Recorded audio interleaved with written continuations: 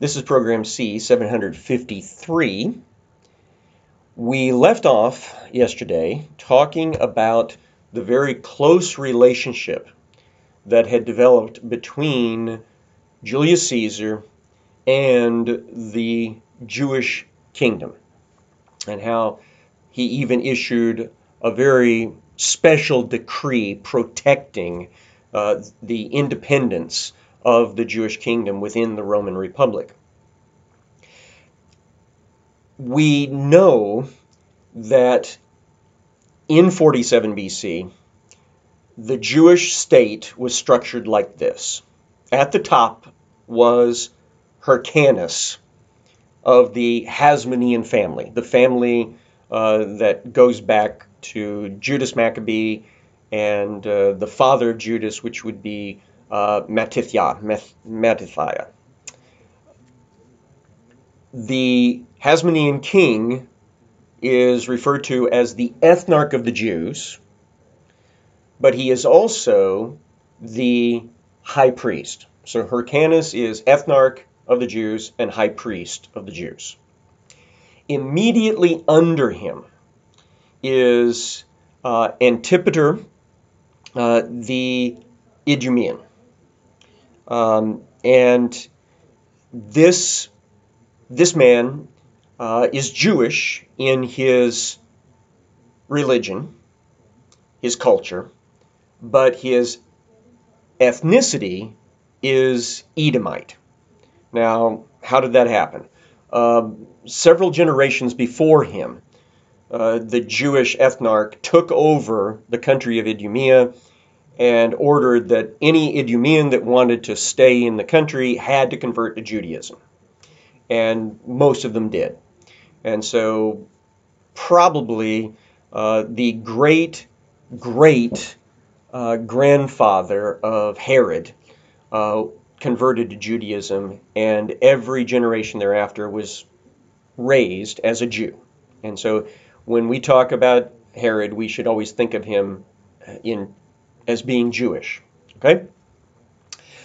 So we've got Hyrcanus at the top, then Antipater the Idumean next, and then under him is his two sons. The older one, Phasaelus, is in charge of the area right around Jerusalem, and the younger one, who's only 25, is Herod, who is in charge of Galilee. You remember that Herod put down a whole bunch of Jewish gangs up in the north, and it got him a lot of popularity up there. But not everybody in the kingdom was happy with that. And that is the next part of our story. The Sanhedrin, which is the 70 leaders of the Jewish High Council, it's mostly controlled by Pharisees. They objected to Herod executing some of the leaders of these Jewish gangs without due process. Now, what did they mean by that? Because they, as Pharisees, had made the rule a long time ago, all capital cases have to be approved by their council before execution is carried out. We've also got the mothers of these dead Jewish gang members that have come to Jerusalem, and they have taken up to making daily demonstrations against Herod in the temple courtyard. Now, you can't really blame them. They're moms who have lost their kids. But remember, those kids were adult gang members who were killing people, who were waylaying people up in the north and acting as thugs and criminals. But they make a big enough stink, and the Pharisees on the High Council are also feeling like they've been gone around by Herod. And so they get together and convince Hyrcanus that Herod, along with his brother and his father, were taking away from Hyrcanus's royal authority. And we have a quote at this point from Antiquities of the Jews 14, and that's book 14, chapter number 9, section 3. And this would be the Pharisees on the high council. How long will you be quiet under such actions as are now done?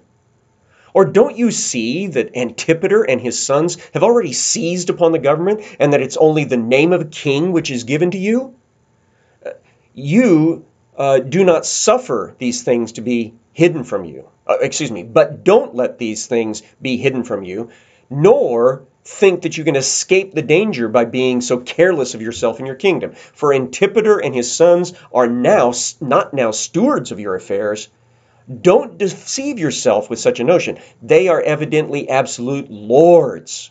For Herod, Antipater's son, has slain Hezekiah and those who were with him, and have thereby transgressed our law, which hath forbidden to slay any man, even though he were a wicked man, unless he's been first condemned to suffer death by the Sanhedrin. Yet he's been insolent as to do this, and that without any authority from you. All right, so that's the plea of the Sanhedrin. You can see that they're trying to drive a wedge between Hyrcanus and his very close personal friend Antipater. And you already know that Josephus has a very high opinion of Antipater. He also has a pretty high opinion of Phasaelus and Herod at this time in their history. And he's a Pharisee, so he is criticizing past Pharisees. Well, to make a long story short, Hyrcanus feels pressured into having some sort of trial. So he agrees to put Herod on trial before the Sanhedrin, but he makes it just as clear that he expects the young man to be acquitted of this supposed crime of his. Because the only thing he did was kill a thug that had been killing people up in the north without first getting approval from the Sanhedrin. Not only that, Hyrcanus makes it very clear, and Sextus Caesar also does, that the Romans expect Herod to be acquitted on this.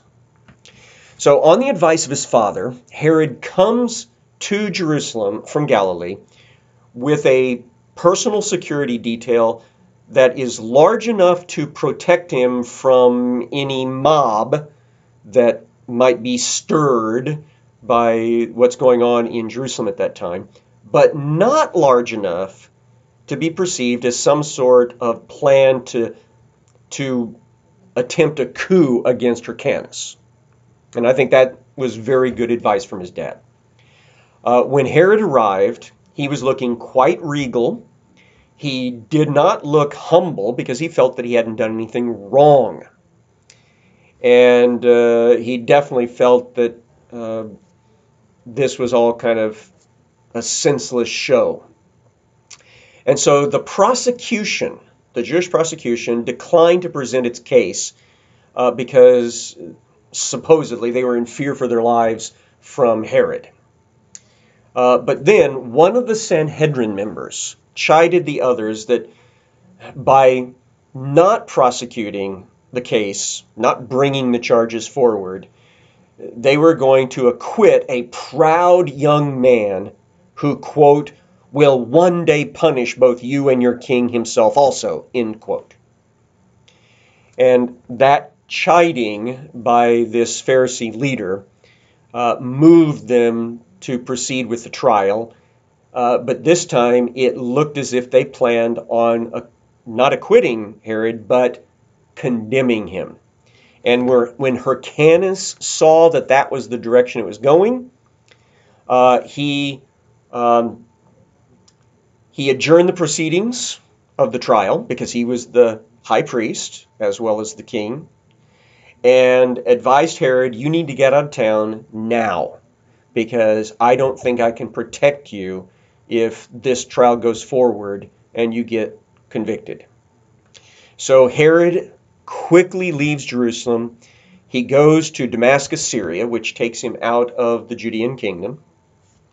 And there he uses his wealth, because remember, he's a Roman citizen with zero tax liability. So he uses his wealth and his favorable reputation with Sextus Caesar, the legate of Syria, to gain an appointment of leadership over the southern Syrian territory, which, strangely enough, included Samaria. So he becomes a Roman leader. Now, the following year, in 46, he has stewed too much on what has just happened to him. He takes it way too personally, and he acts like a hothead. He's only 26 by now, remember.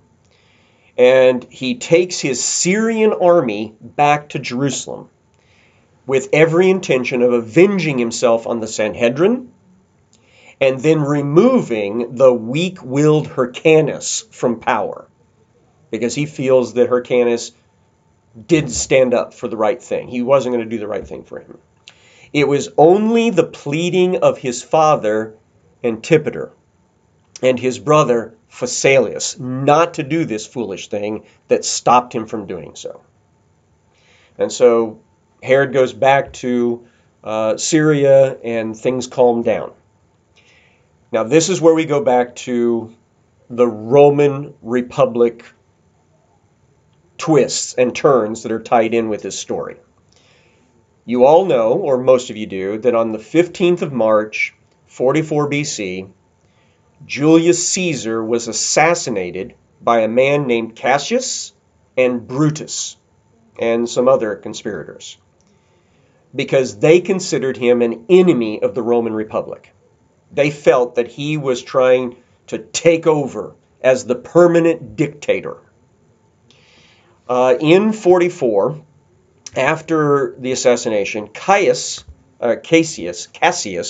goes off to Syria in order to raise an army, because he realizes that the supporters of Julius Caesar are now going to fight against him. He levies a tax of 700 talents upon the Jewish nation, because the Jewish nation is counted underneath the administration of the Syrian province.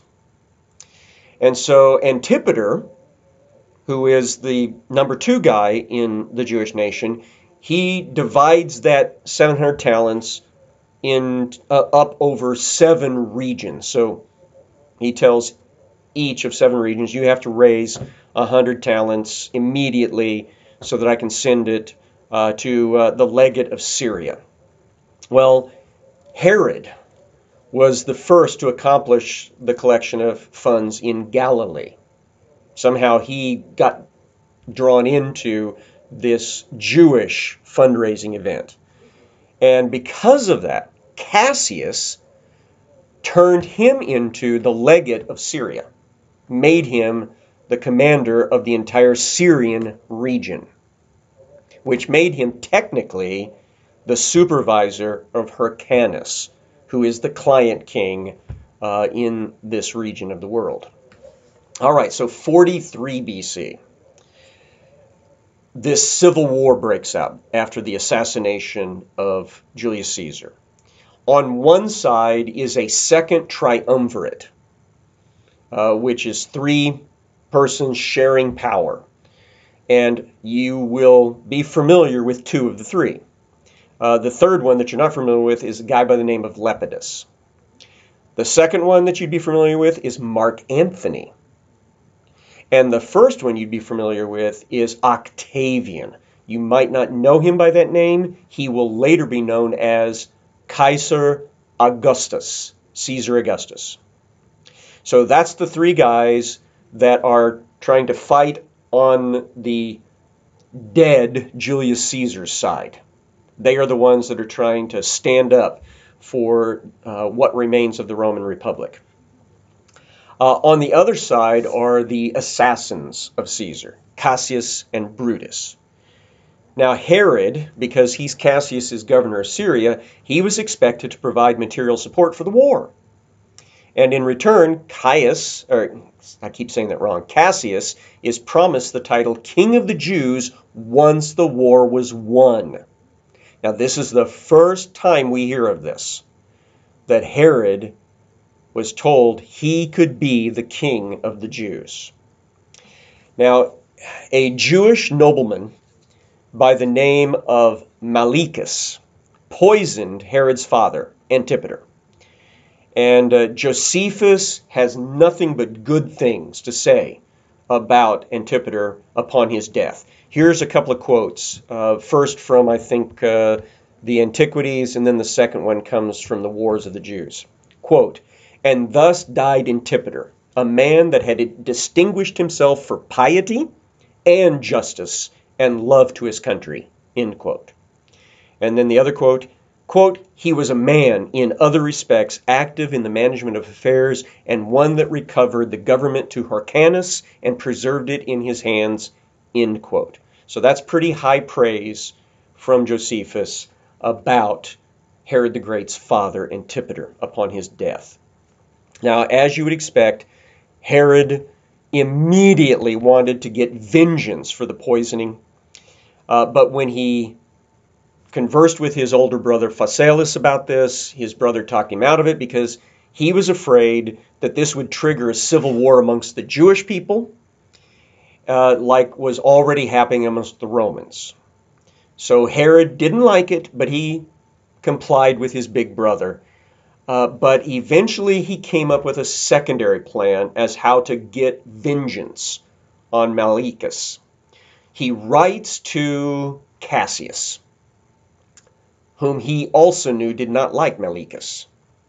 And he arranged with this Roman to take Malichus out. And the assassination took place at Tyre, where Malichus and Hyrcanus, the Jewish high priest, had been invited to a dinner party being thrown there by Herod. And suddenly, as the two leaders, the nobleman Malichus and Hyrcanus the high priest, are walking along the beach there at Tyre, some Roman soldiers run up and just stab Malichus to death and then run off. Now, Hyrcanus passes out. It just frightens him to where he loses consciousness. But eventually he recovers from the shock, and he is told that it was ordered by Cassius, and he believes that, and he seems to be fine with it now. As long as it was not a Jewish guy that arranged for the assassination, Hyrcanus kind of felt that the guy had it coming. Now, the brother of the now dead Malichus tried to get vengeance on Herod and Phasaelus by taking over a whole bunch of Judean fortresses, among which was Masada. Now, this guy does not get that done, but it does show how the Judean kingdom gets drawn more and more into the fighting that is going to start going on in the Middle East among the Romans as they're trying to deal with this civil war. So the two brothers, Herod and Phasaelus, have to fight off an invasion by Antigonus, which was their cousin, who was bound and determined to kill his uncle and become the new ethnarch and high priest of the Jewish people. And once they fought it off, this invasion attempt, Herod is rewarded by Hyrcanus by being invited to marry into the family. And this is with the high priest's granddaughter, a woman by the name of Mariamne. And this is what Josephus says in first, I think it's Antiquities, and then the second one is from the Wars.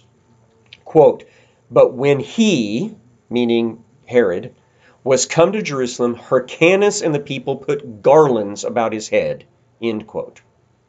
And then the second quote, quote, "When Herod had fought against these in the avenues of Judea, he was conqueror in the battle and drove away Antigonus and returned to Jerusalem, beloved by everybody for the glorious action he had done.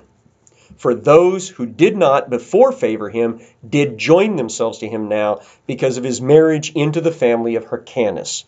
For as he had formerly married a wife out of his own country of no ignoble blood, who was called Doris, of whom he begat Antipater, so did he now marry Mariamne, the daughter of Alexander, the son of Aristobulus, the granddaughter of Hyrcanus, and was become thereby a relation of the king. So this is how Herod became part of the traditionally royal family of the Jews. His wife was a part of that family tree, which means that some of his kids by her will later be in that same family tree, and they become famous in the New Testament stories as well. This brings us to the year 41 BC. Herod was now among those high-ranking persons in the Middle East who had to present themselves to Mark Antony in Ephesus because he won the civil war. Cassius and Brutus, now dead and gone. And so the losers all have to present themselves to give an account for why they were involved in the civil war on the other side. So he paid a large unspecified sum of money to secure forgiveness for supporting the losers. Now, certain Jewish petitioners tried unsuccessfully to convince Mark Antony to remove Herod and Phasaelus from their positions of authority within the Hyrcanus government, because Mark Antony recognized that they were just being true to their oaths of allegiance, and so that he respected them for what they'd done. Now, the high priest Hyrcanus, because he also had been a supporter of the losing side, he has to send ambassadors, and he sent them with a crown of gold and sought forgiveness for fighting against the winners. He requested that Jewish hostages and land that had been taken by Cassius be to ensure that he would comply with Cassius's orders would be returned. So Hyrcanus basically says, I only supported Cassius because he made me support him. He took hostages. He made me give this support, or he would have killed people. So now he asks, would you please return those people to my country? So Mark Antony issued several decrees that were very favorable toward Hyrcanus and the Jews, and he blamed all of the recent turmoil in the Middle East on Cassius and Brutus, which again is not really surprising because they were the assassins of Julius Caesar, and Mark Antony was a big supporter of Julius Caesar. Now later in that same year, while Mark Antony was holding court at Antioch, Syria, Hyrcanus came to visit him.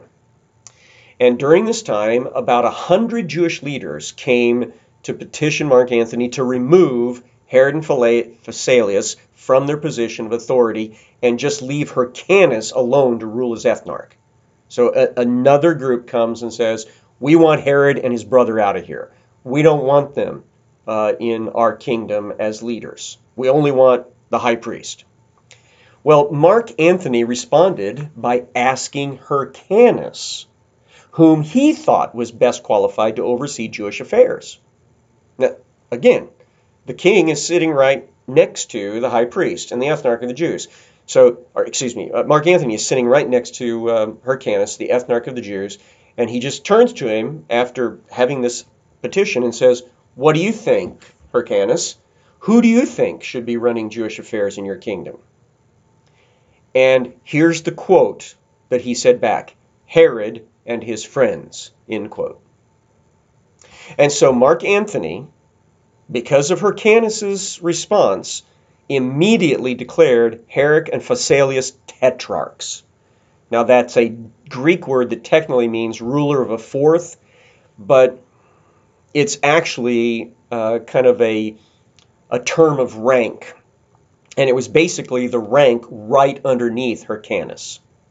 So Hyrcanus is ethnarch, and right underneath him is Herod and Phasaelus as tetrarchs.